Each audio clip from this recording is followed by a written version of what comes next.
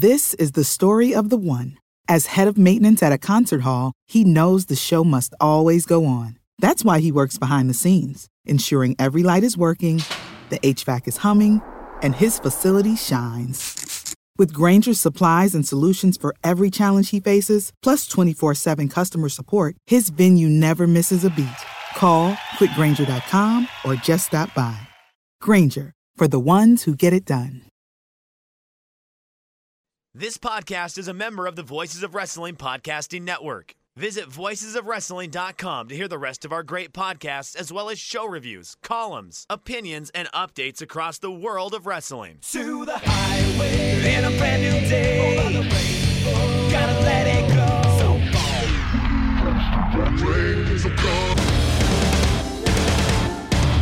fast to freedom. Dance tonight together. Hear everyone singing.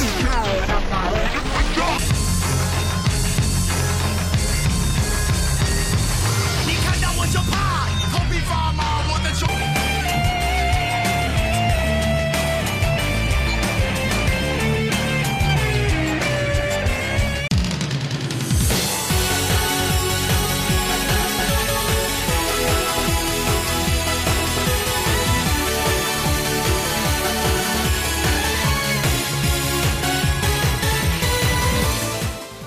Welcome back to Open the Voice Gate, Rewind and Rewatch, episode 40, covering Heat 2013 from the Pappy Pineda Dome in Huntington Park, California on January 27, 2013. We are members of the Voices of Wrestling Podcast Network. You can find us on the Voices of Wrestling feed, or you can find us on the Open the Voice Gate feed on all podcast platforms and applications. You can find us on Twitter at Open Voice Gate. If you'd like to donate to the show, just click the link in the show notes. It'll take you to our redcircle.com website. Just click the sponsor this podcast button, and you can do a one-time or recurring donation. No obligation whatsoever, but special thank you to all of our previous donors. I'm one of your hosts. It's your old pal, Iron Mike Spears, joined as always by my good friend Case Lowe. And Case, this is a show that, as I just marked us in for time, we just said, and I just want to revisit this, that was on 1 p.m. Pacific Standard Time on a Sunday, and boy, there was not a lot of heat to this, especially 2013 Heat. You know about the 2013 Miami Heat at that time.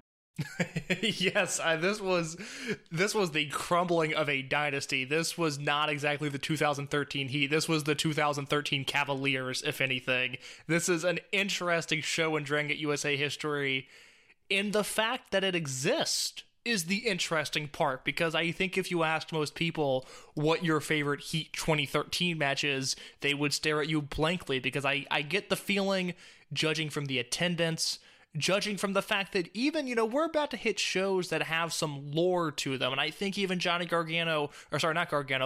Morrison versus Akira Tozawa from earlier in this triple shot, that's a match that people at least know happened. I don't think there's a lot of... I think this is going to be the only podcast within the next 10 years that is doing an episode on Heat 2013. I'm willing to bet that there's people who are on this card that forgot about the match they had. Like, I'm just like up and down it. Like, I bet you go up to Sumi Yokosuka and you go, Sami Callihan singles 2013, California. He probably would look at you with a complete blink look on his face. Samurai Del Sol maybe remembers wrestling Ryo Saito, but I'm guaranteed. That's a night I'd like to forget if I was Samurai Del Sol. Oh boy, that's fair. It's fair. Funny you mentioned Susumu Yokosuka, because I'm looking at the card going like, I would be patting myself on the back if I were him. It's that Saito Del Sol match that I'd be trying to forget if I was one of the participants in that match. Yeah. So this will be the last of Dragon Gate USA's triple shots. Everything here on out, they do either a Friday, Saturday, or Saturday, Sunday recording. So this is it for triple shots. This is it for the way that we staggered our news line.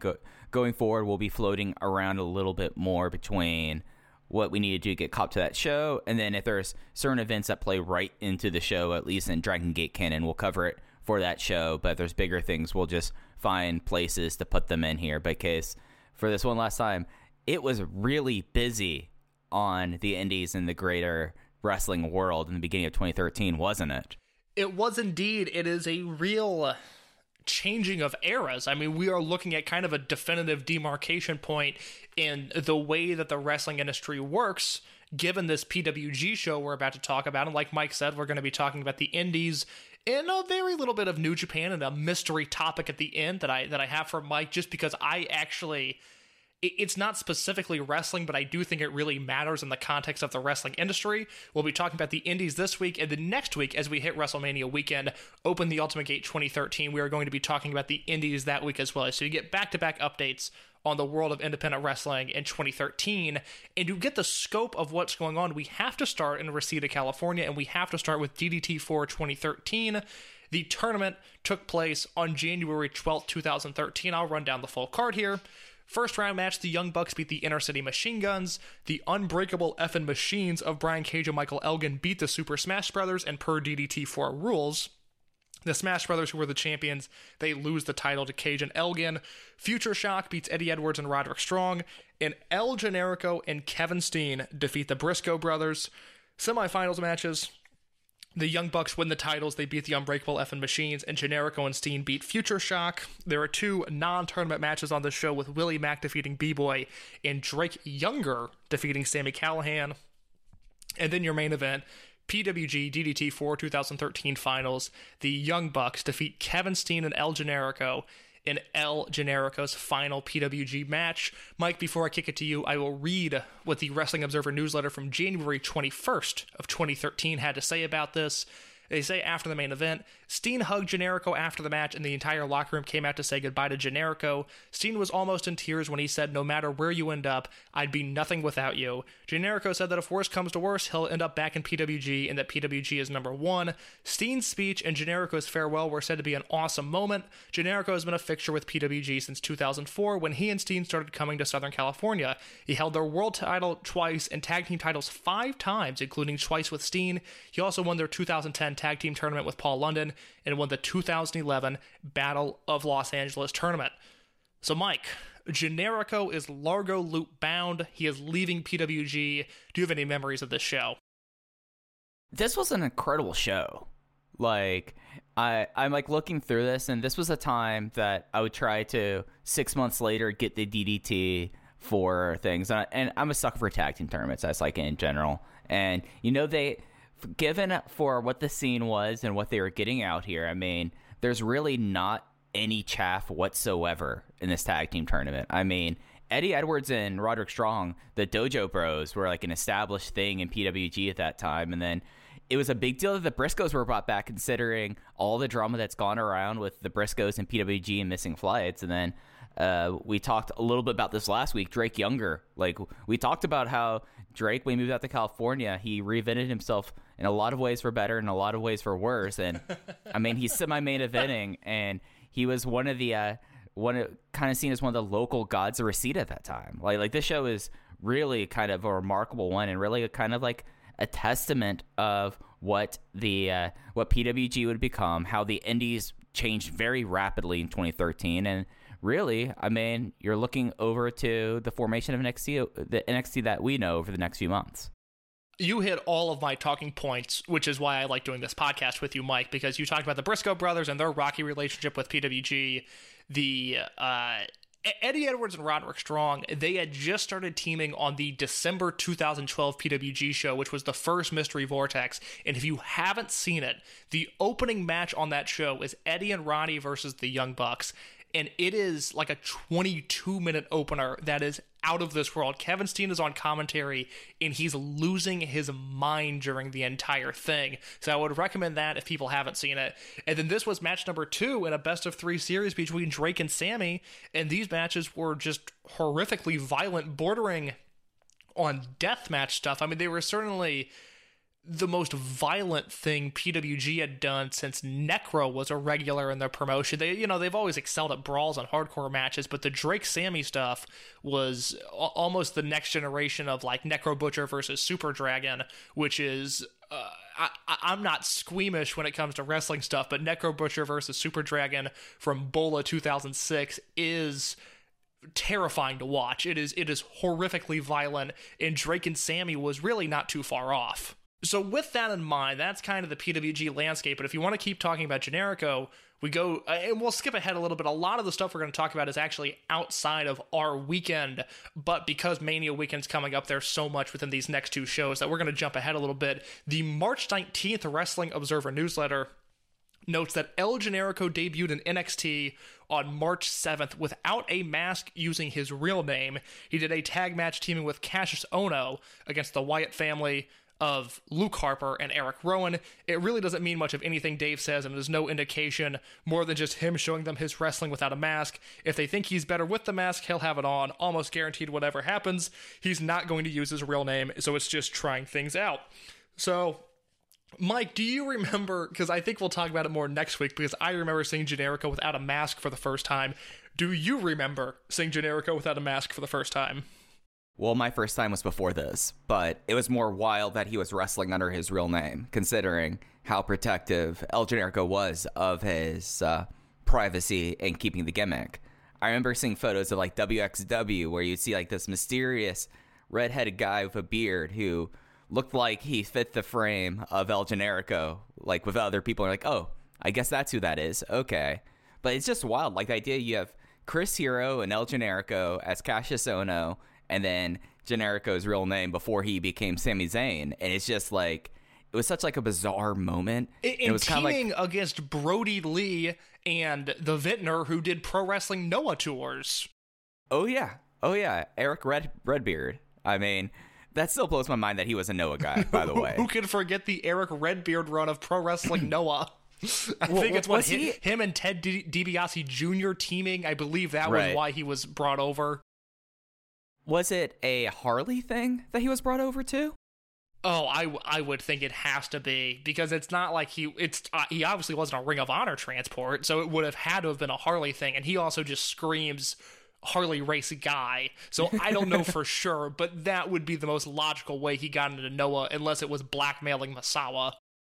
He trained with Eddie Sharkey in 2003. One, did not know Eddie Sharkey was still alive in 2003. And two, his name that he had he apparently was invited, so I guess he had a tryout, at Harley's, but he was invited directly into the dojo. His name, though, Tharuf Marius. That was his gimmick in Minnesota. That sounds like a Chikara gimmick, which we'll be talking about plenty of those later on in this show. So by that rocks. By the way, Eddie Sharkey, still alive, 84 years old.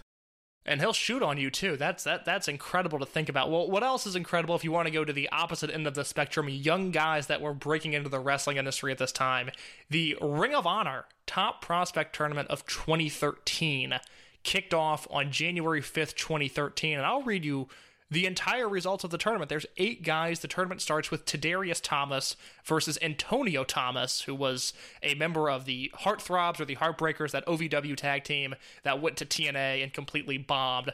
Also, Silas Young defeats Adam Page in the opening round. QT Marshall defeats Mike Seidel, friend of the show. Matt Taven defeats ACH. So those are your first round matches, with Taven, ACH, Marshall, Silas Young, and Adam Page. Really still being relevant players in contemporary wrestling. Semifinals, Matt Taven defeats Silas Young and Tadarius Thomas defeats QT Marshall. And on February 2nd at the Ring of Honor TV tapings, Matt Taven wins the 2013 Top Prospect Tournament Finals, defeating Tadarius Thomas. These tournaments always kind of, the way they do the Top Prospects Tournament, like the winner is always like the most ROH, just milquetoast person, Matt Taven, perfect example of it. But then you like look into who they had there, and I'm like looking throughout its history and throughout its recent history. 2011 had an incredibly strong lineup when you take out the ROH students, but 2013, given like what people have done like since then, that is a pretty plumb field, you know? Like 6 out of the 8 are still within major, or I guess 5, because I guess Antonio Thomas just really podcasts and does Beyond shows. But I mean, that's still like a crazy amount of talent coming through there that time. Yeah, and Beyond Wrestling is not a major league promotion. I will go ahead and say that now because I think Mike was too afraid to. But yeah, I mean, this is...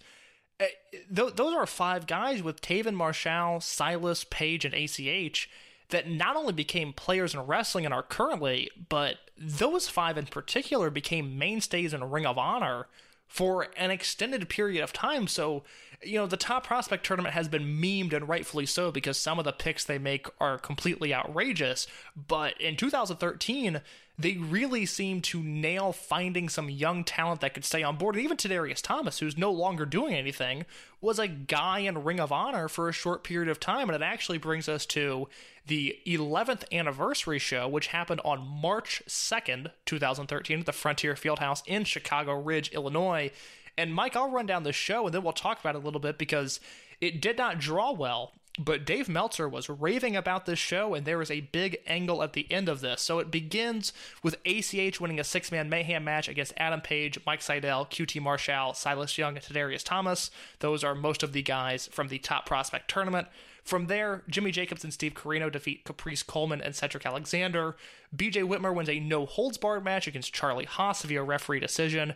The American Wolves defeat the Forever Hooligans in a match that screams 2013.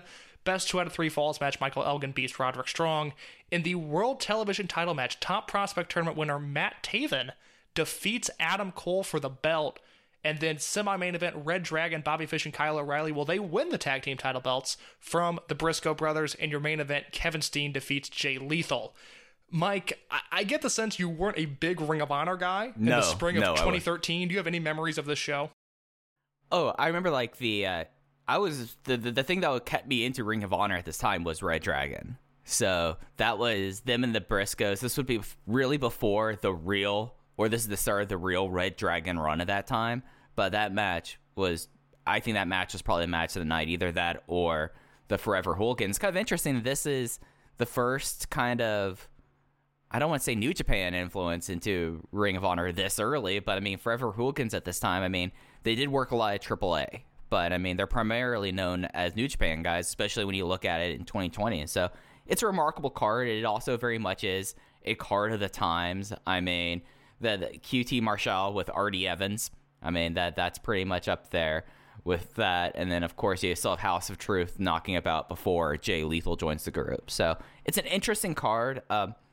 Didn't it only draw, 400, I want to say? It drew terribly, right? So what happened was the 11th anniversary show, it drew about 1,000 fans. Dave estimated look anywhere... at me, I was absolutely wrong. No, hold on, because I'll tell you why you're right. So it drew anywhere from about 700 to 1,000 fans, which at that point in Chicago Ridge, that's nothing. I mean, I've seen that building packed with 1,400 or so. So doing 1,000 for an anniversary show with Kevin Steen as your headliner is really bad. Now, to a few points you made before we talk about the attendance and how it projected to the next day, it was also announced, and to your point about Red Dragon, on January 21st, that Bobby Fish signed an 18-month contract with Ring of Honor. Fish and O'Reilly are changing their look as a tag team and are emulating Rory McDonald and Mike Ricci of UFC after all the heat McDonald got against BJ Penn. Fish is also working as a substitute college professor in New York and went to Siena College, where he was a first-team all-conference linebacker and team MVP. Mike, I bring this up not because of the contract news, but because of this last sentence. He's also been taking improv classes trying to help add to his personality. Mike, what do you think Bobby Fish would be like on your improv team? Oh, well, first off, he will be much older than everyone else on it. That goes without saying, right? Yes. He is that guy. As someone who's only done some intro improv level courses, I would have to say that he probably is the one, you know how in The Office, how they make the very astute comment about Michael Scott always wanting to have a gun during his improv team? There is that guy. A lot of the stuff in The Office I kind of roll my eyes at, but that is a very eerie thing of the one person who's either wants to turn everything into a weird firefight, or wants to start fights, or wants to make things just inappropriately sexy. And I think that's what Bobby Fish was. He was the guy who just got really horny in practice. I think that last note especially, and I'm a big Bobby Fish fan, but I do think that is a very accurate way of describing his time in an improv class. So Bobby Fish is signed on, Red Dragon wins the tag team titles, but this show is remembered for the main event and the main event angle, and I'll read what Dave says here. Rhino, who didn't wrestle on the show, came out and gave Lethal a gore. Jimmy Jacobs then took out referee Todd Sinclair. Mark and Jay Briscoe came out to attack Steen and Rhino, but Rhino gored Jay and Jacobs used a diamond cutter on Mark. Caprice Coleman and Cedric Alexander both came to the ring, but that led to the return of Jimmy Rave wearing a Scum shirt, throwing both of them out of the ring. Next running in were BJ Whitmer and Rhett Titus, but Titus, instead of helping, dropkicked Whitmer and then took off his own shirt, showing a Scum t-shirt underneath. Michael Elgin came out and threw out Jimmy Jacobs. That brought in Cliff Compton, who was Domino in the Deuce and Domino tag team, who threw powder in Elgin's eyes. He then took off his t-shirt, revealing a Scum shirt underneath. They handcuffed Elgin to the corner. Davey and Eddie came out. Eddie started attacking Steen. While all of this was going on, Steen was just standing there and not partaking in the heel beatdowns, but the faces would come out and attack him. Mark Briscoe was tied to the corner. Adam Cole ran in for ROH. But that brought out Matt Hardy, who gave Cole a twist of fate, then took off his shirt, revealing a Scum shirt. Whitmer and the Briscoes by that point were all tied up in the corner. Dave says Compton's debut got a big pop, which was surprising, Dave notes. Hardy was completely booed, but does give the heel group someone who has genuine star power. Carino is expected to be the mouthpiece, as well as added to the television commentary team as the voice of Scum, similar to the role that Taz plays currently in TNA with the Aces and Eights, to give you a time frame of where we're at in wrestling. Dave continues to say, Carino came out in a suit as the mouthpiece. The storyline is they claim their goal is to kill the promotion, which Carino claims is in retribution for the promotion screwing him over for years, not using him, and losing hearing in one of his ears in an ROH match. The idea is that all the members will have their reasons for hating the promotion, such as Hardy claiming he was given an unfair treatment while going for the TV title, Rave being let go, and Compton never being used. So, Scum existed. This angle happened in early March of 2013, and they are killed off entirely in mid-June of 2013. So Mike, am I led to believe that a heel unit of Kevin Steen, Jimmy Jacobs, Steve Carino, Cliff Compton, Rhett Titus, Jimmy Rave, and Matt Hardy wasn't the draw that Ring of Honor was looking for? I mean, at this point, and we talked about the end of Cornette's time, and now that we're fully in Delirious, like, you take a look at those names, and this is kind of happening, I would say, and this is going to be a bold thing, and feel free to push back on me on this. When they did the Bullet Club, and especially like the Bullet Club takeover with like Adam Cole at that one Chicago Red show, like they were able to do something very similar, but it drew. So it makes me wonder, is it something that like you have Hardy, you have Steen, you have Carino, who are really the big parts here in Jimmy Jacobs, but I mean, it seems like wrong time and place is what I would say. Then that's why they had to kill it off so quickly. I will say, and it's something that you can laugh about now, I don't know how you felt about it, but I know in my life, and I'm going to be very brave here, I'm going to be very open, very vulnerable, I owned a Cliff Compton t-shirt. Cliff Compton was a guy very briefly on the indie scene because of his, he was Mr. 1859. He went on the 18th episode of the Art of Wrestling podcast, and then on the 59th episode told his story about going to Nigeria and all of the mayhem that ensued there with the Great Power Uti. So I can't knock them for bringing Cliff Compton in, even if a year later I was at a Ring of Honor show with Cliff Compton versus Jay Lethal, and it was one of the worst matches I've ever seen ever. Well, Cliff is also a Chicago guy. So that's another thing where like Dave is not realizing what is going on here, because yeah, he was mainly known through like Ohio Valley and a short WWE run, but he's a Midwest guy. And you take a look at like a lot of that group, you have people there who have ties to Chicago. So no wonder it probably got a huge response there. And then as I just looked on the thing, they ran a show in Asheville, North Carolina after they did TV tapings. Like, we've talked about how bad it is to run the Carolinas, and they just went and did it in Asheville, North Carolina 3 weeks later, and it does not seem like, I'm looking at this card. Oh boy, Jimmy Jacobs and Jimmy Rave defeat Grizzly Redwood and Mike Mondo. That's a big one right there. Like, just a really just rough show. Is that the Ring of Honor show that is titled War? Yes, sir. Yeah, so at this point, starting in 2013, I'm watching every Ring of Honor show, and I'm watching most TV, and I have still never seen War. That was a show on paper that I just knew it was not necessary viewing. Oh, you don't want to see Alabama Attitude of Corey Hollis and Mike Posey challenge Red Dragon? Okay, that match I do, because Alabama Attitude was great, and I never understood why Ring of Honor didn't sign them, because both of those guys were really good wrestlers, and Ring of Honor would use them, they would get over in the building, and then they wouldn't sign them. I mean, some things aren't made to work out.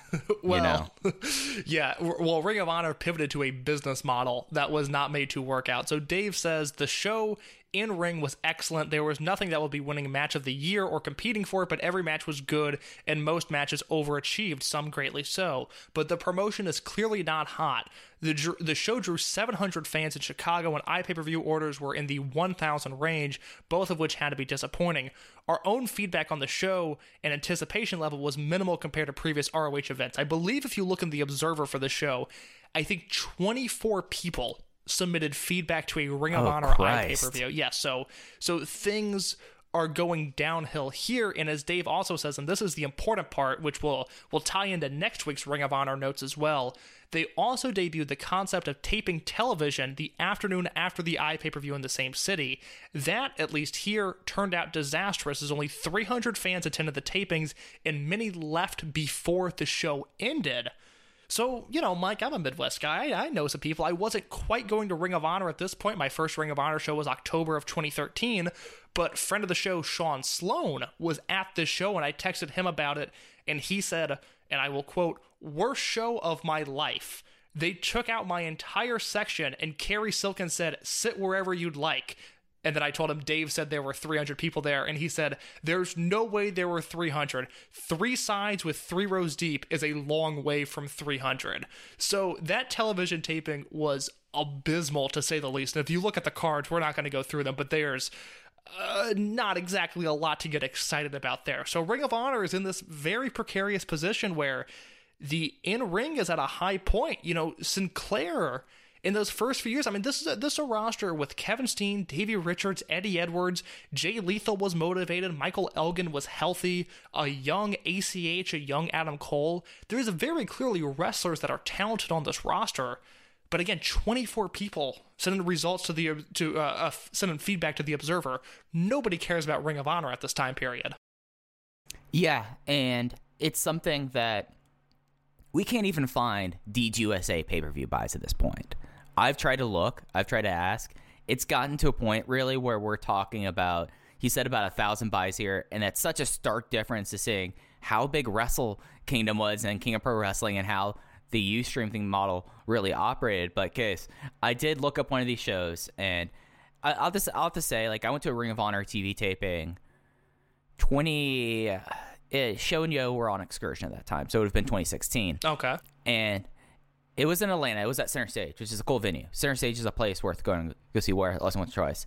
One of the most miserable experiences just because of, no wonder people, left during this. And here's what they had on the 4th episode of the taping. So this is Ring of Honor Wrestling 81.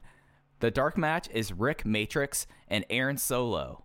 No, I don't know if this is the Aaron Solo we all... Oh, yes, it is the Aaron Solo we were thinking of. It was spelled differently on the cage match. ACH and Tadarius Thomas, Adrenaline Rush, defeat Adam Page and Mike Seidel. Four Corner Survival. Athena defeats Allie, or under her previous name, Mischief, and Scarlett Bordeaux. Singles match. Roderick Strong defeats Pepper Parks, a.k.a. The Blade. And then ROH World Tag Team title match. Red Dragon defeat Forever Hooligans. That's an awesome episode of TV, if you ask me. For a 1-hour syndicated wrestling show, that's 2020. Mike's all in on that one episode of that, but you're going to be sitting around for at least 4 hours till you get to that, and these matches probably were taped out of order. Yeah, Red Dragon and Forever Hooligans always had really good chemistry with one another, and I think they only wrestled in Ring of Honor because Kozlov leaves right around the time Red Dragon comes into New Japan. I can't get over the idea that match happened on the same show that Scarlett Bordeaux wrestled at. I did not know she ever wrestled for Ring of Honor. That might sound mean, but I will stand by it. I mean, the rest of this, 7-minute Roderick Strong versus Pepper Parks match. That probably rocked, to be honest. And then Mike going all in on Pepper Parks here. All right. Maybe it's just 2020 and how much I like the Butcher and the Blade and Eddie Kingston's family rubbing off on this. But I'm finding my joy in wrestling, Case, my wrestle joy. I'm not touching that as we continue to get a scope Two of the episodes larger... in a row. 2 recordings in a row that I've made a Russell Joy joke that case is no soul. We're going to see how long this is going to go until I eventually psychologically break him down. Think about all the topics I will talk about on this show, and Russell Joy gets I plead the fifth from me. But talking about the larger independent landscape, we also have a pair of shows on February 2nd, 2013, National Pro Wrestling Day, hosted by Chikara. This was the first year they did it. Dave has a big write-up in The Observer, and notably, and I'll read this part, a few noted that fans were told this was a family show, asked for no profane language to be used, but then they had men beating up women in matches to a degree some found uncomfortable. And Mike, if that isn't the story of Chikara, I do not know what is. Dave goes on to say, there were also complaints that so many of the wrestlers didn't know how to connect with fans and looked minor league. There were a lot of cool moves and younger talent who showed potential, and the fans there did enjoy it. CZW was originally not invited, made a big stink about it, it ended up being invited. At one point, they planned to shoot their own angle of having several wrestlers jump into the ring, take over the live mic, and hold the show hostage and shoot an angle that, quote, wrestling fears CZW. When the CZW match started, all the microphones in the building were brought to the back to make sure nobody shot an unapproved verbal angle. Mike, I know from experience, and I'm not speaking out of school with this, I don't think, but when AAW used Teddy Hart, they had the same rule in place. Teddy Hart would go to the ring, and it was somebody's job to remove the microphones from ringside. Yeah. I mean, I remember watching this, and this was like kind of a disaster of a show. So let me run down some highlights on these two shows, because there's an afternoon show and an evening show. It's like they're in, the Big Egg Dome in '94. There's a million matches on these shows, but I'll read you some stuff that stood out to me. Opening match, ROH World Tag Team titles. The Briscoes defeat Jimmy Jacobs and Steve Corino, which even that, the fact that Ring of Honor at this point is participating in something called National Pro Wrestling Day, which is a glorified independent show, I think shows you where they're at. Josh Alexander defeats Ethan Page. Eric Royal and Shiva Kid defeat Rick Converse and Trevor Lee. I'm not. Oh, I know that match. I'm not doing a bit when I say that the CWF Mid-Atlantic match was well received by everybody in attendance, which the more things change, the more they stay the same. Cole Cabana defeated Mike Quackenbush in a European style of match. In your semi-main event on that afternoon show, Drew Gulak defeats Frank O'Rourke. Those are two names we'll be getting to know relatively soon in this series. And then in the evening show, matches I liked here, the SAT defeats Angel Ortiz and Mike Drastic, now known as LAX. Those were guys trained by the SAT. There was a Colony match where the Colony and 3.0 team to defeat Los Ice Creams and Team Fist. The NYWC offer match with Apollyon and Tony Nese defeating Alex Reynolds and John Silver. That got over big. AR Fox defeated Shane Strickland in the Evolve match. Now, Mike, does anything perhaps sound suspicious to you there? I mean, for one, you have a lot of people who are working double in those shows, if not triple. But yes. What are you referring to? Specifically, the AR Fox Shane Strickland match, which was the Evolve offer match on National Pro Wrestling Day. This is notable because at this point, Shane Strickland had worked one match in the history of Evolve, and it is a show that is not technically Evolve canon. It was the Evolve NYWC Rocks Off Cinco de Mayo Festival, where I believe Gabe sent some talent to help out NYWC, and Shane Strickland is on that show, but up to this point, he had not worked Evolve yet, and that is the Evolve offer match, which I think also speaks to the popularity and the legacy of Evolve at the time. And then your main event of that evening show was the Rey Voladores 2013 finals match where Too Cold Scorpio defeated ACH. Yeah, it's a real interesting thing that, there's a lot of things that people say and should say about Mike Quackenbush, but you look at like those two shows and it makes a lot of sense, the talent that was selected to be on those shows given to where they went over the next 7 years. And I feel like I said that a lot, at least recently. It's like, well, this show might not have been good, but these people turned out to be someone. And that kind of is where that's kind of where the indies were case in 2012 and 2013 before really 2014 and really starting at WrestleMania week in 2013, Like it was like, oh, these guys would have better matches later. And I think that's a great take. Well, luckily, we've got one other wrestling note to touch on before we get to Heat, and this was full of good wrestlers, and this was Wrestle Kingdom 7 Evolution of the Tokyo Dome, January 4th, 2013. The card here, I'll run down real quick. Nakanishi, Strongman, Akibono, and MVP defeat Takashi Iizuka, Toru Yano, Yujiro Takahashi, and Bob Sapp. Mike, real quick, what are your thoughts on that opener? I watched this show live, and I was like, wow, that's the opener? Well, I guess see Bob Sapp live. That's something. And yes, Bob Sapp live in MVP's final New Japan match, which was cause for celebration. It's just like looking at like this card now that I've pulled it up. Real statement of the times, 2013. Days of the long featured past. I miss it. Never open weight title match. Masato Tanaka defeats Shelton Benjamin. Killer Elite Squad retained the tag titles over Hiroki Goto and Carl Anderson. Yuji Nagata defeats Minoru Suzuki. Prince Devitt retains the junior heavyweight title over Kota Ibushi and Agent 47 Low-Ki. Tenkoji defeats Keiji Muto and Shinjiro Otani, who replaced an injured Daichi Hashimoto. And then your final three matches, Togi Makabe defeats Katsuyori Shibata. Nakamura retains the Intercontinental title over Kazushi Sakuraba, and Hiroshi Tanahashi retains the heavyweight title over Kazuchika Okada. What, just like an insane, output of a show that you had, the big main event they've been building for such a while. This is the one that had Jim Ross and Matt Striker on commentary. That was Wrestle Kingdom 9. That was 2 years later. This is still very much in the infancy of New Japan being in the West. Okay, so don't trust Wikipedia. Don't trust Wikipedia. They said, unless they went back and dubbed this. They might have gone back and dubbed this. That could have been the thing. Because this was... Yes, I think that Tanahashi-Okada match, and this is where I will say don't quote me because I could be wrong. I believe when New Japan on Axis started... This was where they began showing stuff, because New Japan on Axis began the same week as Wrestle Kingdom 9, which was that show with Global Force and JR and Matt Striker. But the Axis show began that week, and it was a few years behind when it first began, because I remember specifically the Okada Makabe defense from June of 2013. JR kills it on commentary in that match. That seemed like a match he actually really enjoyed calling.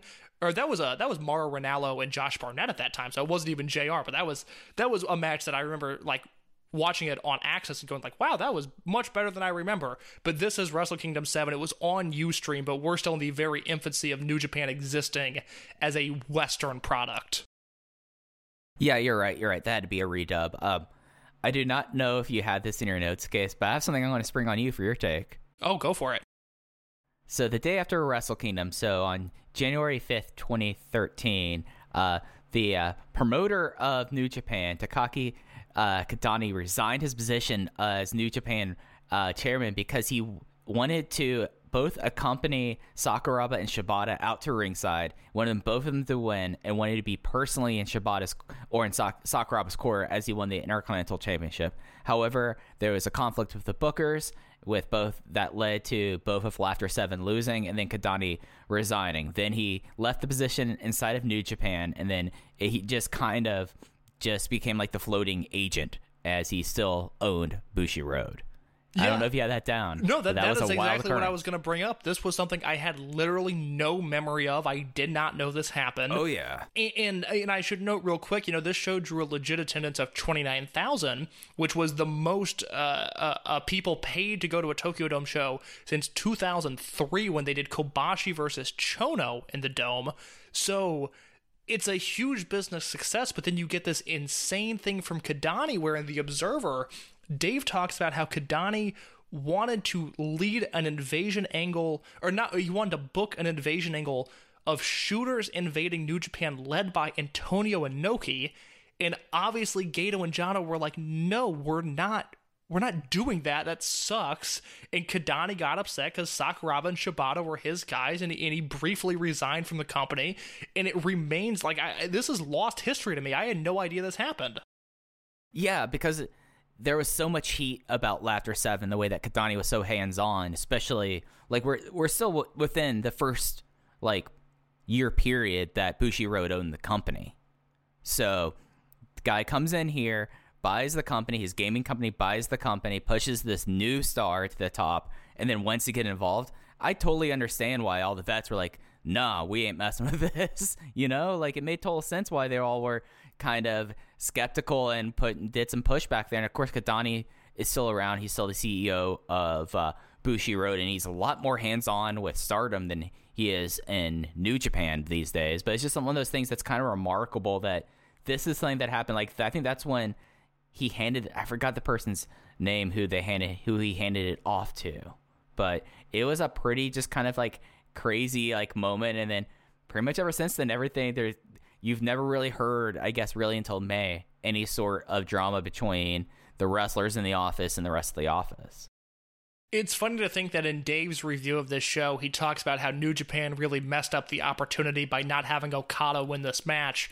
2 years later, Wrestle Kingdom 9, which was the one with English commentary, Okada and Tanahashi headlined the Dome again, and people bet their house on Okada finally winning this match at the Dome, and he loses again. And it's not until the next year at Wrestle Kingdom 10 in 2016 where Okada finally wins the IWGP Heavyweight title from Tanahashi at the Tokyo Dome. So it's funny how New Japan at this point, we look at that like they made all the right decisions because they instilled this trust in us that over 2020, at least for me, it evaporated. I no longer trust the booking of this promotion. But in 2013, New Japan's not a dynasty. They had a pretty good 2012 and things were trending upwards, but they weren't the powerhouse that we know them as now.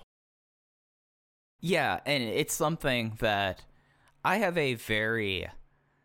I've talked to you about this case. I have a very pessimistic view overall of the Japanese landscape, and a lot of it is the right things that Bushiroad did for their company that does not run off to the other companies. But it took a while for Bushiroad to really get going. I mean, because the fact that they sold 23,000 tickets or 29,000 tickets to the show was just a giant surprise, because even though Wrestle Kingdom 6 was 23,000 tickets at that time, it still was something that was oh, you have all these people going on here. That was a show that had a lot of participation from both TNA, with CMLL, with a little bit of All Japan, a little bit of Noah. But I mean, you look at this show, with the exception of really having Muto and Otani, and then Minoru Suzuki, he is a quote-unquote freelancer.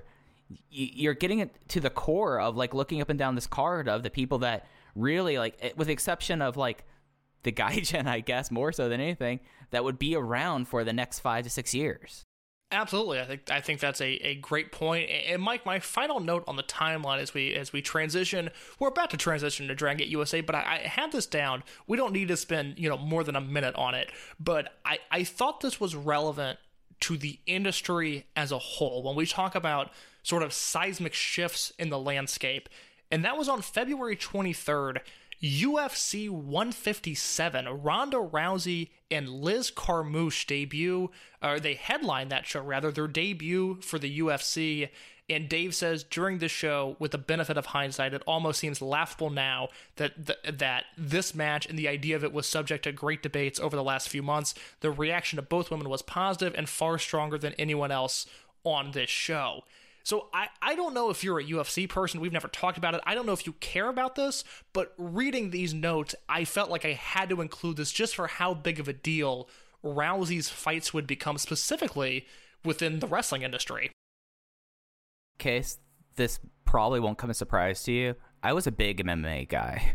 I ordered the show. I remember explicitly being no, Ronda Rousey, because the big thing was one, Dana White always said that he would never have women in the UFC, and then Ronda Rousey comes around into Strikeforce, and he is oh no, she's money. I care about money. She'll be in the UFC. And then there's the whole thing because women's MMA for the longest time in the United States was 3-minute rounds, and there was this real just misogynistic, oh, women can't go 15 minutes in or 25 minutes in MMA. And then Ronda Rousey, this Liz Carmouche fight was a big deal because up till this point, Ronda Rousey was known because Judo Mike LaBelle was one of her managers and was one of her trainers at the time. And he always had the stopwatch because she was winning every single match by submission. And at that point, so this was only her 7th pro fight. Up that point, other than Miesha Tate, no match went past 1 minute with Ronda Rousey. Like, I actually don't know this much about this for you, Case. You're not much of an MMA person, are you? I was getting into it around this time. I feel like I fell off in MMA probably around 2017, but there's a few years directly because of Rousey and kind of the tail end of Anderson Silva being a relevant player where I was in on UFC. And even, my dad, who doesn't like wrestling, doesn't care about wrestling, he was getting really into it specifically because of the women and because of Ronda Rousey in particular. And I just, I miss when the UFC did it suck and was culturally relevant outside of Barstool Sports podcast, because, it's the best. And this Rousey fight just stood out to me as something that, literally changed the landscape. It changed wrestling as we know it. It was a pop culture event. And I'll come full circle. We talked earlier about Bobby Fish's improv classes. Mike, have you ever seen Ronda Rousey on the Pete Holmes show? You would think I would be a Pete Holmes person, You do kind of give that vibe. Yeah. And you would not be wrong about making up that impression. I've never seen like any of his like stand up. I've seen his interviews and other things. I'm like, oh, Pete's a funny person, but I never had the inclination to go to the Pete Holmes show, or what was the HBO series he had with Crashing with Artie Lang and Lauren Lapkus, a big Venn diagram of people Case likes colliding into that show. But I mentioned that interview because Pete Holmes interviewed Ronda Rousey on his old TV show, and it is the only time I've seen a Ronda Rousey interview where I thought, oh, that's a cool girl. Like, Pete Holmes gets so much out of her in this short little interview that I would recommend looking it up on YouTube because I know it's there. And it is a nice little watch. So that is the timeline. We talked Ring of Honor, PWG, National Pro Wrestling Day, New Japan, and Ronda Rousey. I have one note from the Newswire, and it came from January 2nd when Gabe says, and I quote, "You might be asking yourself why AR Fox and Akira Tozawa are teaming on January 27th, since Fox and CIMA are the Open the United Gate champions." And to Gabe's credit, I was asking myself this. Gabe says the reason is CIMA will not be able to make this tour due to obligations in Japan. The Young Bucks have made it clear that they want the Open the United Gate tag team titles and have challenged Fox to a match. DGUSA officials told Fox to pick any partner he wanted, and Fox selected Tozawa. This is a true once-in-a-lifetime dream tag team match on January 27th. So, Mike, before we talk about this show, I have to ask, because up to this point, granted, the booking of Japanese foreigners, Dragon Gate talent, has been greatly reduced, but Gabe has not exactly been blending unit lines. He brings over, two Jimmys or two people from Mad Blanky, and they work together. Now we see Fox, who is positioned with CIMA, who is a babyface, teaming with Akira Tozawa, who is a heel. Did this bother you at all? I think I was so mad about the no ropes match case that this thing was like, hey, we talk about cardinal sins and like this. This is like one of the ones where you say like 3 Hail Marys, I'm okay with you, because it's AR Fox and Akira Tozawa versus the Young Bucks. Like you had to blend the lines, and there's a lot of things that when we get into like our wrap up as the series is coming to a close, there are some significant concerns, I would say, about how Gabe considered the unit landscape, how Gabe was informed on the unit landscape. It's not just on Gabe there. I would say that there's two parties to make this not work very well. And here, given who was all there, you're not going to say AR Fox is calling up Ada to the main event here. The Jimmys, like, you've already kind of had them kind of set and stuff there. And then I guess you could have done like Rich Swann. Like, you still have the Ricochet thing that Ricochet's not on the show, so you can have Ricochet. So Tozawa's the only one that makes sense there, It's funny you mentioned Ada, because that was the one name I was trying to think of who could have main evented this show. And it obviously wouldn't have made sense, this guy that's only been in opening matches, but just in the context of Dragon Gate booking, it's like, well, I guess you could have had Fox and Ada team together. Like, that is accurate. And then you could have done Taylor versus Tozawa, which is a match I don't think we ever got in Dragon Gate USA. But I'm with you. I think in the context of Heat 2013, that really didn't matter, because nothing on this show really mattered. Yeah. This is a show that I guess we're going to get into it now. Heat 2013, as we said at the top, was on January 27th from the Pappy Pineda Dome in Huntington Park, California. Case, just off the top, this show is not as bad as the Taylor's Michigan show from last year, but did you get the same feeling of futility that I got during this match? Because I felt like this was a what are we doing here moment if there ever was one. The opening match or the entire show? Just like the entire thing, it took until a certain point for the show to kind of turn on for me a little bit. But boy, getting to that certain point, and given like the names on the show, there's not like local talent really, unless you consider Drake Younger. But like you're like watching this promotion in what I'm assuming is a warehouse that's been retrofitted into a small wrestling venue with maybe 80 people there, and it just like the venue looked bad last week when we were watching Revolt 2013. But this is it's just depressing. Yeah, the optics on this show on a number of levels are really, really poor, and I think that distracted from my viewing and partially deterred my enjoyment of the show. I don't think I hated things as much as you did. There are few and far between, but there are a few bright spots on the show, and you're right, it is not as bad as that Taylor Michigan show, because I don't think any individual segment was as bad as some of the stuff we saw there. But yeah, this show certainly takes a while to get going. Yeah, so we open the show with Eric Cannon eating a fast food sandwich and a pop, and Johnny Gargano's trying to get him to take things seriously and hit the gym. And then Gabe turns the camera to Johnny and says, "Hey, Johnny, how are you feeling?" He says, "I'm in a lot of pain." And, Brian Kendrick, he was smart. He called my bluff there, but he will not win. And, boy, just starting off the bat, just shitting on Eric Cannon. Kind of a bummer.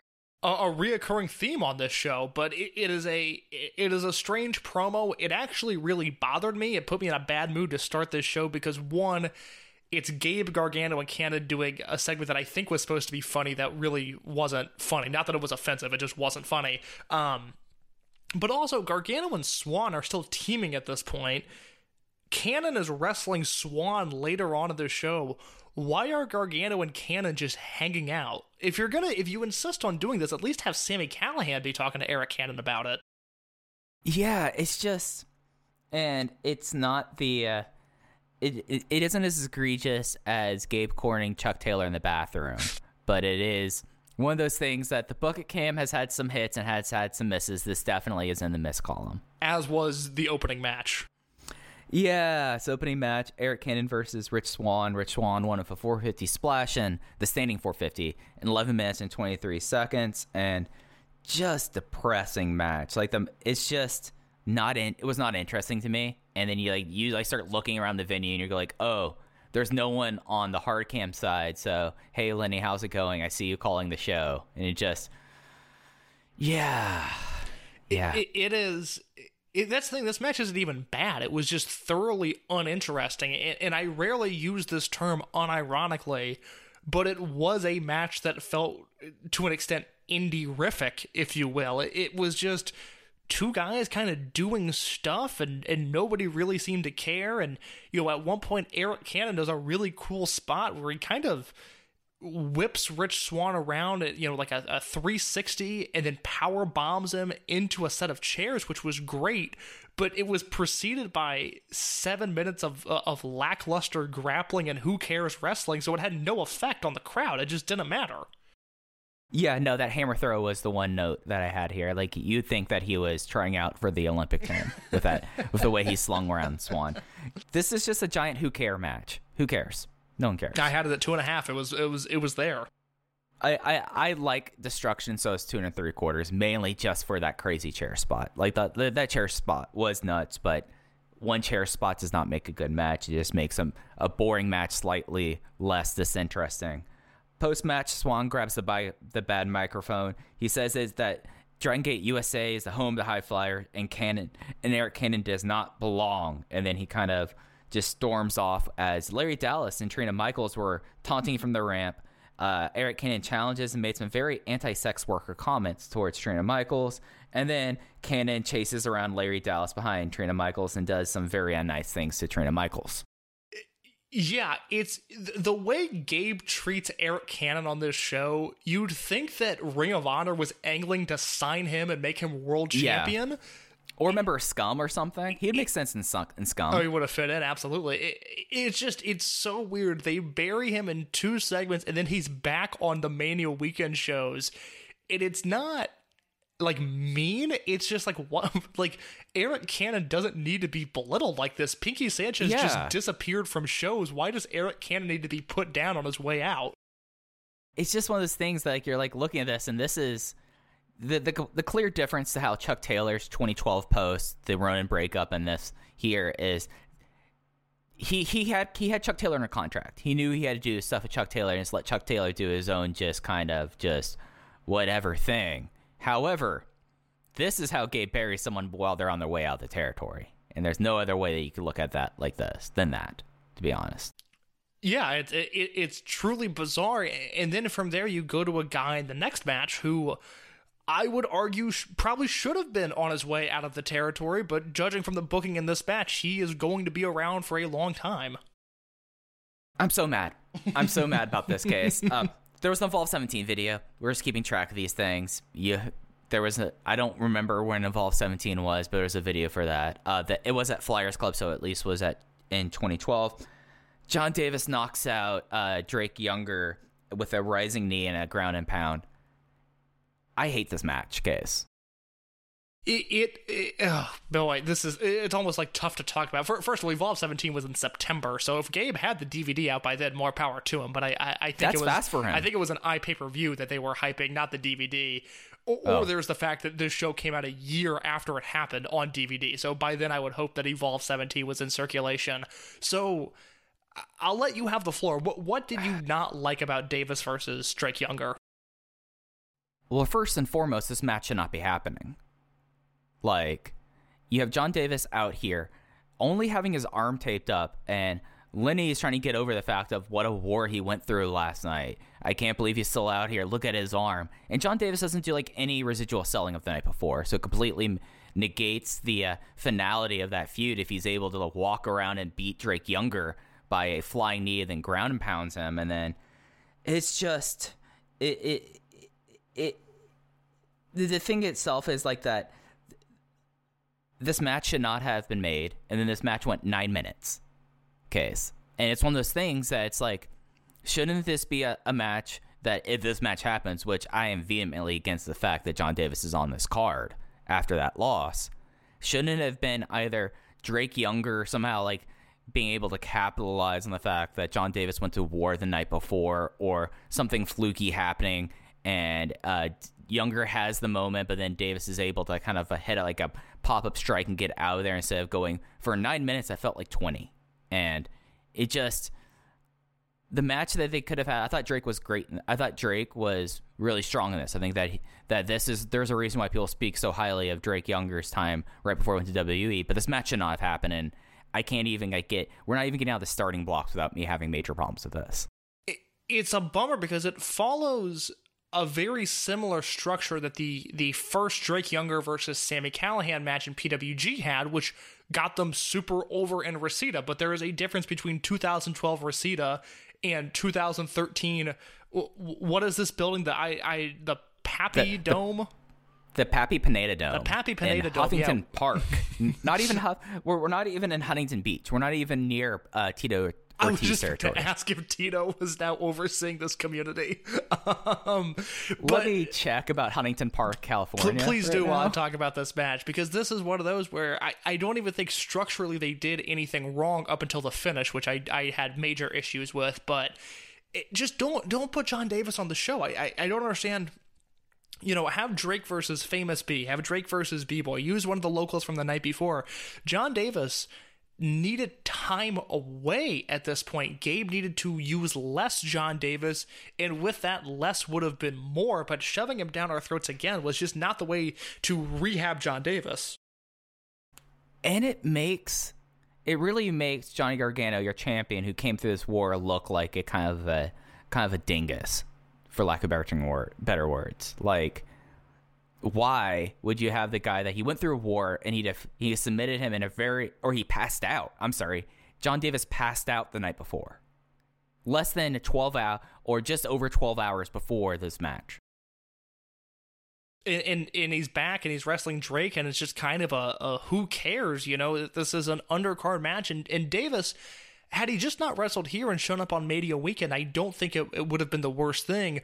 But also, not only is this match happening, which bothers us, but then you have the finish where John Davis hits like an animated running knee strike that supposedly knocks out Drake Younger, and he gets on top of Drake and mounts him and hits a forearm to the face, and then the referee stops the match. And it is the first time in 2013 where there is a small enough crowd to where you hear murmuring in the audience of like, what was that? Why did they book that? What is this? It will come up later on in 2013 towards the end of the year, one of my favorite Dragon Gate USA moments in history.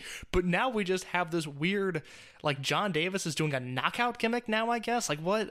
This sucked. I don't think this got over at all. It didn't get over at all. And by the way, Huntington Park to Huntington Beach, hour drive. The Huntington Park is close to Watts in Compton, whereas Huntington Beach is just north of Newport Beach. It's just good to know. Just for your own, just like Mindscape. It just is something that. And then after the match, Davis does a buckle bomb to the ref and stares. Nothing has changed over the last 24 hours. Like, what would you say if anything has changed other than John Davis isn't champion? Like, that's the only like big difference between how I assume John Davis would have wrestled and or has acted in this match versus if he won that match. There's no difference in my mind. No, he's got wrapping on his arm now, which I actually thought kind of made him look tougher, so I didn't hate that. But it's the same character right now, devalued to a greater extent. Yeah. I went 1 1/4. Like, and that's a very big protest of me saying this match probably in PWG would have been awesome, but this is poorly booked. This isn't on Davis other than his lack of selling, and this isn't on Drake Younger. This match should not have happened, and I can't get beyond that, and that's why I went 1 1/4 on it. Yeah, I'm at 2 3/4, but I think your rating is fair. I was probably flirting with 3 stars prior to the finish, which was just completely unacceptable in my view. But the work is strong. It's just, why are we watching this? Yeah, exactly. Then we go back to the book at Cam, and Brian Kendrick is backstage thanking his students for helping him and saying that he would see them tonight. And Brian Kendrick's just happy to be here. He's excited, and I mean, he cut a better promo for Dragon Gate USA than John Morrison did on Friday. Oh, absolutely, because I think Kendrick was genuinely excited to be here, whereas Morrison was taking the paycheck. Yep. And then we got into the next match. It was Chuck Taylor defeating Ada with the Awful Waffle in 12 minutes and 16 seconds. In case I want to get your thoughts on this first, because I thought that this was a pretty interesting match.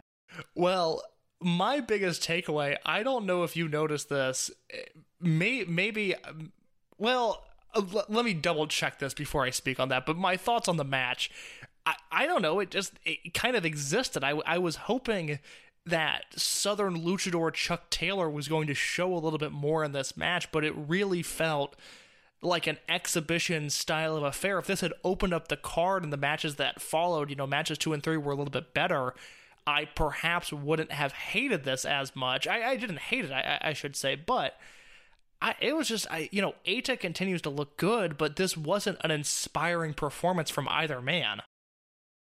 Yeah, I went 3 1/4 on this. I thought this was a good match. I thought that Eita at this point, after this match, I feel like he's done enough and we know that he'll be moved up the card. Like, this was a match that's just like, all right, we need to stop having these matches with Eita. We've gotten the point here. He's come across. He's ready for something bigger.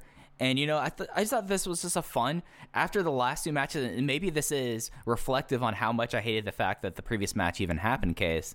I came out of this going like, oh, it's a 12-minute Chuck Taylor Nada match. It was exactly what I expected, and, it wasn't underwhelming, but it was exhibition-y. I will give you that. Like, it did pretty much have, like, a very, like, breezy opening until Eita did a really gross-looking basement dropkick during Chuck Taylor trying to roll through. But it just was, like, a fun match, and Chuck Taylor's a good person, a good measuring stick to see if someone's going to work in a context or not, and both of them kind of checked all the boxes. 3 1/4 stars. Yeah, I was right at 3, so I'm not that far off, but it was 3 stars that was just 3, I think, in comparison to the other 2 lackluster opening matches, and I will have to issue an apology here. I had in my notes that Gabe was too lazy to update the nameplates during the entrance from Heat 2012 to Heat 2013, but I did just go back and rewatch this match, and it is just such low definition that the 3 looks like a 2, but it is an updated nameplate with Heat 2013. So my apologies to Gabe for bad mathing you in my notes.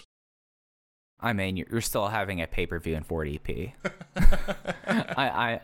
I'm just going to say that. But then after the match, Chuck Taylor grabbed the microphone and said he is 3-0 on the weekend, and he thinks he's the 1 seed in the Evolve tournament. Threw down the microphone. The first promo I heard that the microphone did not have any issues in. And then we went backstage with the Jimmies, having native Japanese talent that I know Ryo Saito is not fluent in English whatsoever, but having them on them like cut a promo in Japanese, whereas in the past they would have it all translated and they would have subtitles for this. I mean, this is where this company's at. It really annoyed me. And first of all, for the Chuck Taylor promo, it was a good promo, but I just do not care about this Evolve title. I cannot imagine a less interesting storyline than we want a title to fight for. Not that I want to defend my title, but I want this promotion to have a title is something that has not sucked me in during this rewatch. But the Jimmy's promo, it's just laziness. They just had these 2 guys cut a promo that no one is going to be able to understand, and the fact that they didn't translate it is just pure laziness.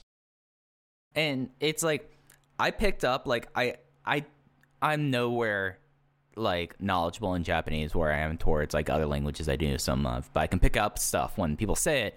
And Susumu was cutting a promo on Sami Callihan, so like that seems like someone that Sami Callihan, he's a guy that you have under contract.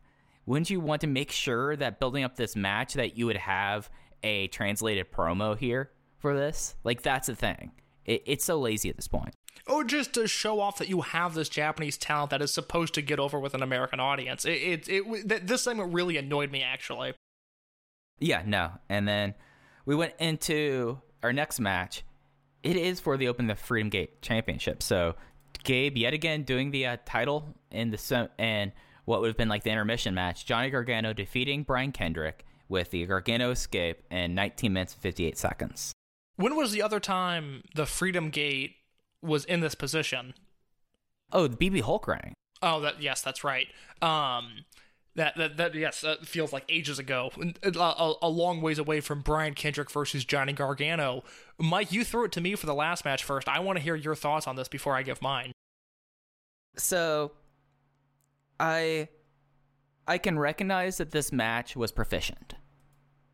And I could recognize that I liked Brian Kendrick's character throughout the last 2 shows, where he's kind of playing the heel version of the Cruiserweight Classic veteran that he would play a couple years later when he got back into WWE for good. And Gargano is selling into it, and he's doing like a sufficient job. But it was just like one of those things that I just felt like that this was a weak defense. It made sense on paper, made sense like these are names that you would have. And when Gargano started revving up and got into the finish, and then you had like this. The conversion of the splice spread and into the ref bump and then the finish, I just kind of went 3.25 stars. It was fine. I mean, Gargano, I think the one person that in this rewatch, I know for you at least, Gargano is just at this point not the person ready to be like the in-ring ace that I think Gabe desperately needed out of him. The problem with this match is that the audience that it is designed for is not the audience that is watching Dragon Gate USA. If I threw this match to the Secunda Takeda guys, they would probably love it. It would probably hit their match of the year list. This is like an old school world title defense where Kendrick weasels his way as the match goes along into being a legitimately credible contender for this title. Mike, I bit on a Brian Kendrick near fall, and I obviously know Brian Kendrick was not Open the Freedom Gate champion, but it was such a slow and deliberate style of match that by the end, it was really efficient. I was really into the Brian Kendrick story. I was into his character, and I thought it was well done. It was a really smart match that I think if it happens, I mean, God forbid this match happens in CWF Mid-Atlantic, then we'd never hear the end of it. But if it happened in another promotion, I think people would be really into it, and I think the crowd would respond to it better than this crowd did, because we hear all about in the opener how Dragon Gate USA is the home of the high flyers, and then you have Brian Kendrick essentially working a territory challenge against Johnny Gargano. So for as much as I liked this match, and I went 3.5 on it, it was this weird paradox of it's incredibly flawed, but it is also so well done. And it feels like it's really the entire career of Brian Kendrick summed up into a match where he's doing the right thing at the wrong time. And I don't know how to rate that. I really had to sit with the star rating for a minute because the work in this match was really, really solid. Much better than I thought we'd get, because 2013 Brian Kendrick is certainly post-prime Brian Kendrick. But this match had moments where it was legitimately great. The final 2 minutes of this match are thrilling. It just takes a little bit to get there. No, that's entirely fair. And it really is something where you can see this is a match that there's a reason why I said it reminded me of 2016, because you could kind of see some of the pieces being put in his head of, oh, I'm past my peak, but I'm still smarter than you, and that's how I'm getting my way out of it. And I do think that this is like, put this match in 2011 in Burlington, North Carolina at CWF's arena, and we saw how that crowd reacted to Naruki Doi versus Jon Moxley. Imagine them having this match there. Like, you're absolutely right about this. Like, it's just one of those things that it's put in a building where it was not going to prosper. Yeah, on a promotion where it seems to reject the idea of this match entirely. It's just the wrong audience for it, but it's okay, because I really, in a vacuum, enjoyed this match. No, I think you're entirely fair with that, and I think that's I think that's on point as an assessment. And then, right after that, Johnny Gargano grabbed the microphone, and he was talking about how he's cementing his legacy now as champion, and he's putting out a open contract to Japan that anyone in Dragon Gate, bring over your biggest guy to come over and try to take this belt from me, because I am Dragon Gate USA and I am the Freedom Gate champion. And I think this might have been, to this point, Johnny Gargano's best promo of his career. The promo after he won the title at Freedom Fight 2011 is ridiculous. I love that promo so much, because I am at that point ready to crawl on my hands and knees to the Northeast to be Johnny Gargano's second in these Freedom Gate defenses. This was another very strong one as well. Yeah, and nice little seed planted here, especially considering what's going to happen the next weekend. Like, makes sense that he cut promo like this. Yeah, I have no issue with this segment. Because I think there's an argument to be made that Gabe doing another open contract could be a little bit lazy, because I think that's a device that Gabe can perhaps rely on too much. But knowing what's to come, I don't have an issue with it. Oh, I'm totally with you with that. And then we get to a match. It is Samurai Del Sol defeating Ryo Saito with an Avalanche Dragon Rana. That's a terrible way of doing this. He basically did a Casadora off the top rope, a Casadora bomb, in 9 minutes and 24 seconds. And, man, some matches you might think, oh, these two guys will have a great match. No, this was the weakest Del Sol performance since his debut against Masato Yoshino, and we spent the last two shows talking about, well, I wonder what would happen if Samurai Del Sol would have gone to Japan, and unfortunately the Saito match and the Yoshino match, I don't know if they had any real-life ramifications on it, but I am now quickly backing away from that theory. No, you're dead on about that. It's just, the one thing I'll say is at least it was 9 minutes. At least I guess didn't overstay its welcome. It felt like 19. you see, I went 2.25 on this thing. Like, what was your star rating? Because I feel like that. Like, I did not like this match. I recognize what it was, but it seems like you are much lower on this than I am. It's funny. I'm actually at 2.75. It was, okay. I guess in my mind. Well, part of it was I was thinking during this match. I was like, God, I would have liked to have seen Susumu Yokosuka versus Samurai Del Sol more. I think that would have been a far more interesting match, but it was just one of those where it's tough saying none of the work was bad, because I do think there are a lot of spots that were sloppy. It was just an unengaging match. It felt like it belonged with Chuck Taylor and Eito, where it's like, well, I see what you're trying to do, but none of this is over. The crowd doesn't really seem to care, and for whatever reason, bringing Saito over instead of a Horiguchi or just literally anyone else on the roster, Saito just doesn't connect with American audiences, and I think Del Sol really needs to have that connection with the crowd in that deep, underdog babyface status, and this match lacked that, much like the Yoshino match lacked that. And I think we have now seen the result when Del Sol is not positioned in a chance where he has the position to play more of a character. No, I'm with you. And just like looking at the people here, we talked earlier about like what you do with a card, and especially with AR Fox in the main event. Maybe this is something that you have Samurai Del Sol versus Eita. Like, maybe that's the idea there, because then you have, like, this is the high flyer versus the up-and-comer, and then if Chuck Taylor can't get a comedy match out of Ryo Saito that makes an American crowd laugh, then what are we doing here? Yes, I would firmly support that, with the exception of the fact that Del Sol wrestled Eita 2 shows ago, although they could have just done a rematch. Oh, God, that's my memory right there. God, it feels like that those 2 shows, even though this was 2 nights before. And I like that match, too. Yeah, that was a good opener. Match. But it's funny. Something about running this building a second night makes the Open the Golden Gate show seem like it was ages ago. Yeah. I'm with you with that there.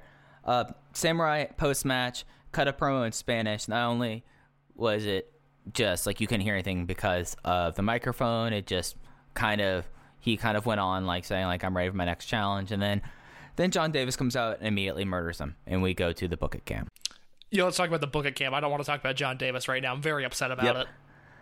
Chuck and Drake are backstage or post-show. Drake is just happy. He's like, hey, I lost my match, but I got to break a chair. That was neat. And then Chuck is just mad at Gabe because he's not calling him the number 1 seed. Then Gabe is like, well, I can't officially say that, Chuck, but I do believe that when we get back to the office, we'll have a conversation. And I have to say that you are favored at this point. And then Drake says, hey, I've only had 1 loss in Evolve. Maybe we should face off there. And they kind of like a little like pleasant laugh. And it's just like, hey, hanging out with Chuck and Drake. I will say, for as much as I hated the opening Book It Cam, I really, really enjoyed this one. Because at one point, when Chuck is upset that he's not the number 1 seed, he goes, who are you going to give it to, Flip Kendrick? And that made me lose my mind. And Drake and Chuck had this conversation where Drake says, well, I've only got 1 loss in Evolve, maybe I should get in there, which also made me laugh. And then Chuck and Drake talk about how they don't think Drake has ever beaten Chuck, but thanks to the lovely cage match, I can confirm that on July 12th, 2006 in Evansville, Indiana, Coliseum Championship Wrestling, Drake Younger did indeed defeat Chuck Taylor. And because it pertains to Dragon Gate, I'll also let you know that a man named OMG defeated Ricochet, and Cannonball Sami Callihan defeated Dr. Bones. And just because it's fun, Mike, the main event of this show, a man by the name of Muhammad Ala Dupe with Osama bin Pimpin defeated diehard Dustin Lee in the main event. The OMG name did not like throw me off. I'm like, no, that makes sense given the Midwest at that time. But Osama run that by me again. Osama bin Pimpin. Osama bin Pimpin. And I'm assuming it's B-I-N, not B-E-N. That is right? correct. But... God. 2006 was a better time, man. I know, like, the economy was on the verge of collapsing, but take me back to 2006. I mean, Case, I will... Not too far off than right now. Are you seeing some parallels between modern life and 15 years ago, as if nobody learned from the mistakes of merely a generation prior? Yeah. Let's talk about something that doesn't make me existentially sad. Let's do it. Sami Callihan defeated Susumu. I almost called him Susumu Yokosuka there. Jimmy Susumu with the Tiger Driver into a stretch muffler in 15 minutes and 35 seconds. In case we got to see the reemergence of one of your favorite things, white trash MMA, Sami Callihan. This match was incredible. This was the shot in the arm this show desperately needed. And it's funny that you mentioned Sami, because my takeaway from this match was just how good Susumu Yokosuka is, that he can adapt to another setting, to another opponent, in another environment, and come away with a match that I gave 4 stars to. I was 4.25. I love this match. If you're someone who is participating in the Greatest Wrestler Ever 2021 thing, and you're trying to figure out, some Dragon System people, you need to start considering Susumu Yokosuka. You need to start hunting down his Dragon Gate UK and his Dragon Gate USA stuff, because this guy has these matches where he adapts and he plays into his wrestler strengths, which it makes sense that you picked up more on the Susumu thing, because I was like, wow, Sammy looks like an absolute monster here. And who's in the ring with him? It's Susumu Yokosuka, one of the best wrestlers of this generation. And just was great. It had a blistering pace to start, and it rocked. And then this really sick counter when Sami Callihan was really rolling and was starting to do his running big boots, that Susumu just fired up and cracked his foot with a Jimbo no Kachi that had me scream in my couch. Just like a hidden belter on this show. Really excellent stuff, and what this show desperately needed at this time. This is the Dragon Gate USA that I love to watch. I love seeing Susumu take on Americans and just completely make everyone in the match come off like a gosh darn star case. Well, yeah, this is literally what the promotion was born off of and should have been. It was a terrific display of wrestling, and so aggressive. I mean, that's the thing. Susumu, I think at his worst, which is very few and far between, it's not like Yokosuka has a lot of bad matches, but when he's off, it's because he's a little bit tentative and a little bit subdued in the ring, and he certainly did not let that happen here, because he was so aggressive and so just on the prowl, for lack of a better term, with Sami Callihan. This was a brilliant match, and again, 4 stars from me, and everything that Dragon Gate USA should have been. Yeah. This is taking it back. You know how in CCW they talk about taking it back to 1999? Constantly. This is taking it back to 2009. Oh, God, this would have fit in on Open the Freedom Gate in Philly or whatever the third show was. I mean, this was the blueprint for the promotion, and this is what I really miss around this time in the promotion. I mean, this was a pleasant gem, a needed pleasant gem on this show. And then we had the main event. It was the Young Bucks against Akira Tozawa and AR Fox. It's going to take me a second to kind of explain the finish case here, but it was Fox and Tozawa winning after Fox and Matt Jackson brawl to the back and it breaks down. So you had about 2 minutes of just Nick Jackson and Akira Tozawa in the ring. Eventually, Akira Tozawa got him with the captured German suplex in 20 minutes and 23 seconds. And, for a team that was thrown together, I sure as heck like Tozawa and AR Fox. Mike, we have officially hit hidden gem territory with this match. This is the type of stuff that is lost due to time and simply the fact that, nobody watched Heat 2013 in the first place. But when we're compiling the essential viewing list of Dragon Gate USA when we're done with this project, this match has to be included, because this is my favorite era of the Young Bucks, like I talked about last week, against Akira Tozawa in an AR Fox who was, completely unafraid. And Fox, this is, I believe, his first time in the ring with the Young Bucks, because he hasn't debuted in PWG at this point. He debuts in March of 2013, and then goes on to have an insane match with the Young Bucks in June of 2013. So he's a guy that always worked well with the Bucks, which makes sense just given their in-ring styles. And then you throw Tozawa into the mix. These last 2 matches are everything that Dragon Gate USA should have been, and it's a shame that we didn't get more of this. Yeah, and it's something where it took a while, I feel like, for AR Fox really to bloom in this promotion. Like, it was clear that Gabe found someone that, the one thing I'll never doubt Gabe Sapolsky is he's able to identify people who will be stars. Sometimes they take a little bit longer, and sometimes it takes different places, but he finds people who would be stars. And AR Fox was the person that he came in on a hot tag after Tozawa was selling for like the first 4 or 5 minutes. And it felt like it was almost like a Territory Studio show in a way, the way that he was like firing up and how awesome it looked. And, this is the Bucks playing kind of like their preview for how their characters would change over the next 3 years. And you have Akira Tozawa. And I mean, Akira Tozawa, one of my favorite wrestler of all time, just out there and having such chemistry with the Bucks.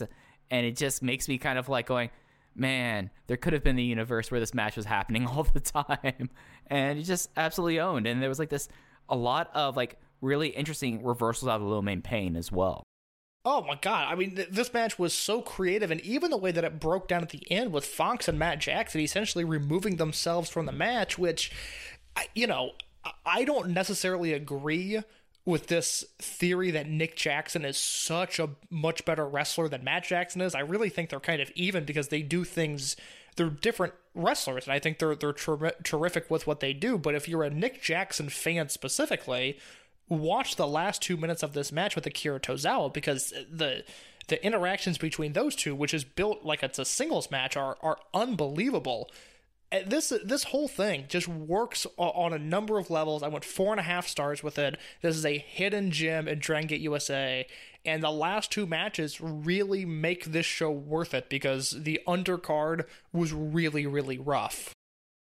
Yeah, no, I mean, both of these matches I was 4.25 on, you know, something that really, looking at this first weekend in 2013 case, we had Revolt 2013, which we're divergent on because I'm never going to be as into the no ropes match as you are, but I had 1 4-star match with Tozawa versus Sam McCallahan, at least in my opinion.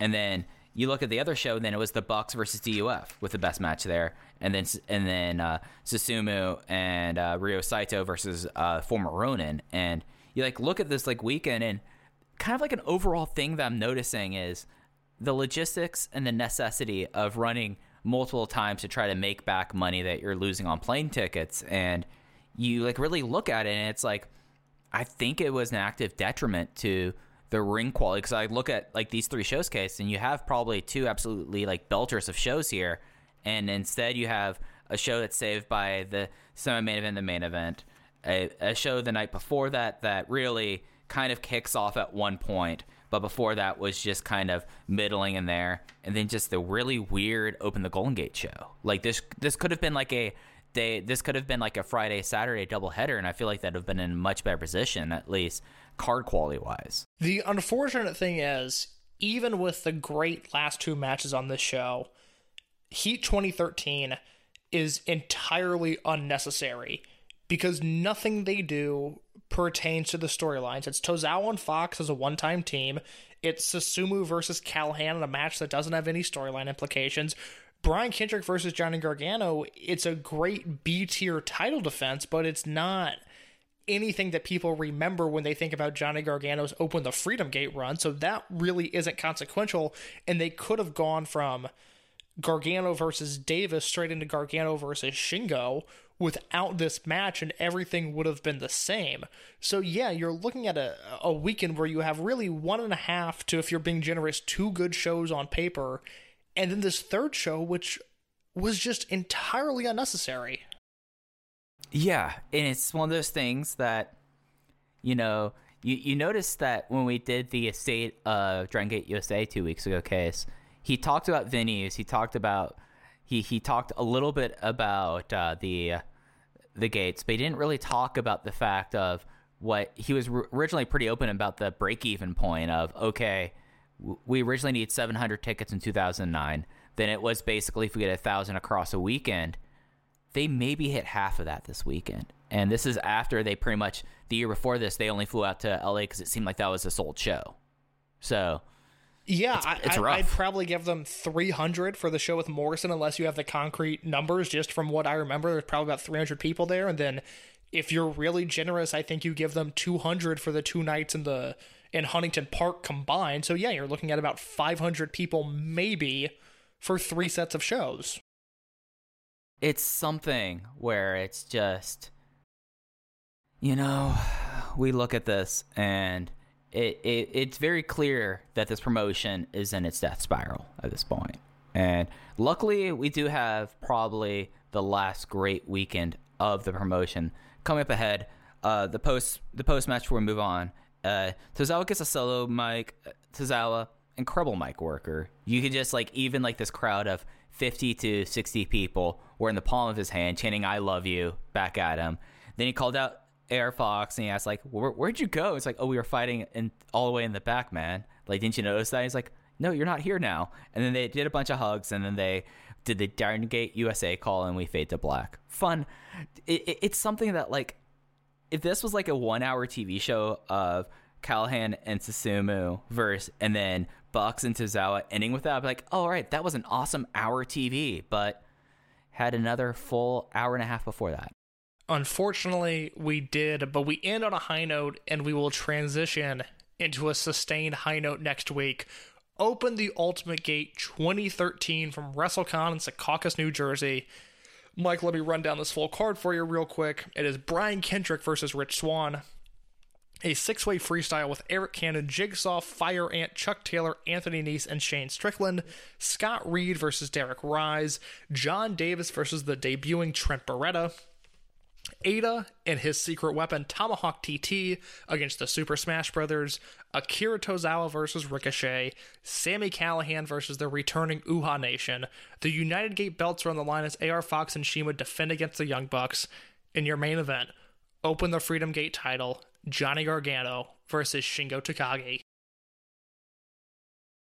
This show, and knowing how many times I've watched it, I'm stoked to get into it for next week. I think that this is a real interesting high point, and there's going to be a lot of just interesting things happening around Secaucus, New Jersey this weekend, Case. So I'm really stoked to getting into it.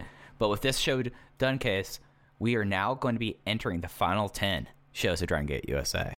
It's a beautiful thing to think about. I am genuinely excited to rewatch Open the Ultimate Gate 2013. I'm excited to talk about WrestleCon and Ring of Honor and the disaster that was next week as well. And there's nothing I want to do more right now than sit down and watch Eita and Tomahawk TT versus the Super Smash Brothers, AR Fox and CIMA versus the Young Bucks, and Johnny Gargano versus Shingo. I mean, and then we get Uhaa Nation back. Like, this is a show that the more I'm looking at this card, Case, the more I'm kind of like, all right, Uhaa's back. Tozawa versus Ricochet, that's a big match. And then, the debut of Trent, that's noteworthy. And, after this, like, kind of this show where we're both like, it's too bad that there was a pretty bad hour and a half because the last hour of the show was great. I'm looking at this show, and there's not a whole lot here that I feel like I'm going to be disappointed by from my memory. No, I love this show. I am prepared, if need be, to have some hot takes about this show towards the end of it, if everything holds up the way I remember it holding up. So I am pumped for this. Yep, so am I. Case, anything else you want to hit on before we get out of here? I think that's it. All right, so you can follow us on Twitter at OpenVoiceGate. You can follow Case at _InYourCase. You can follow me at Fujiheya. That's it for this time at Open the Voice Gate. Rewind, Rewatch. We'll catch you next time for WrestleMania Weekend 2013.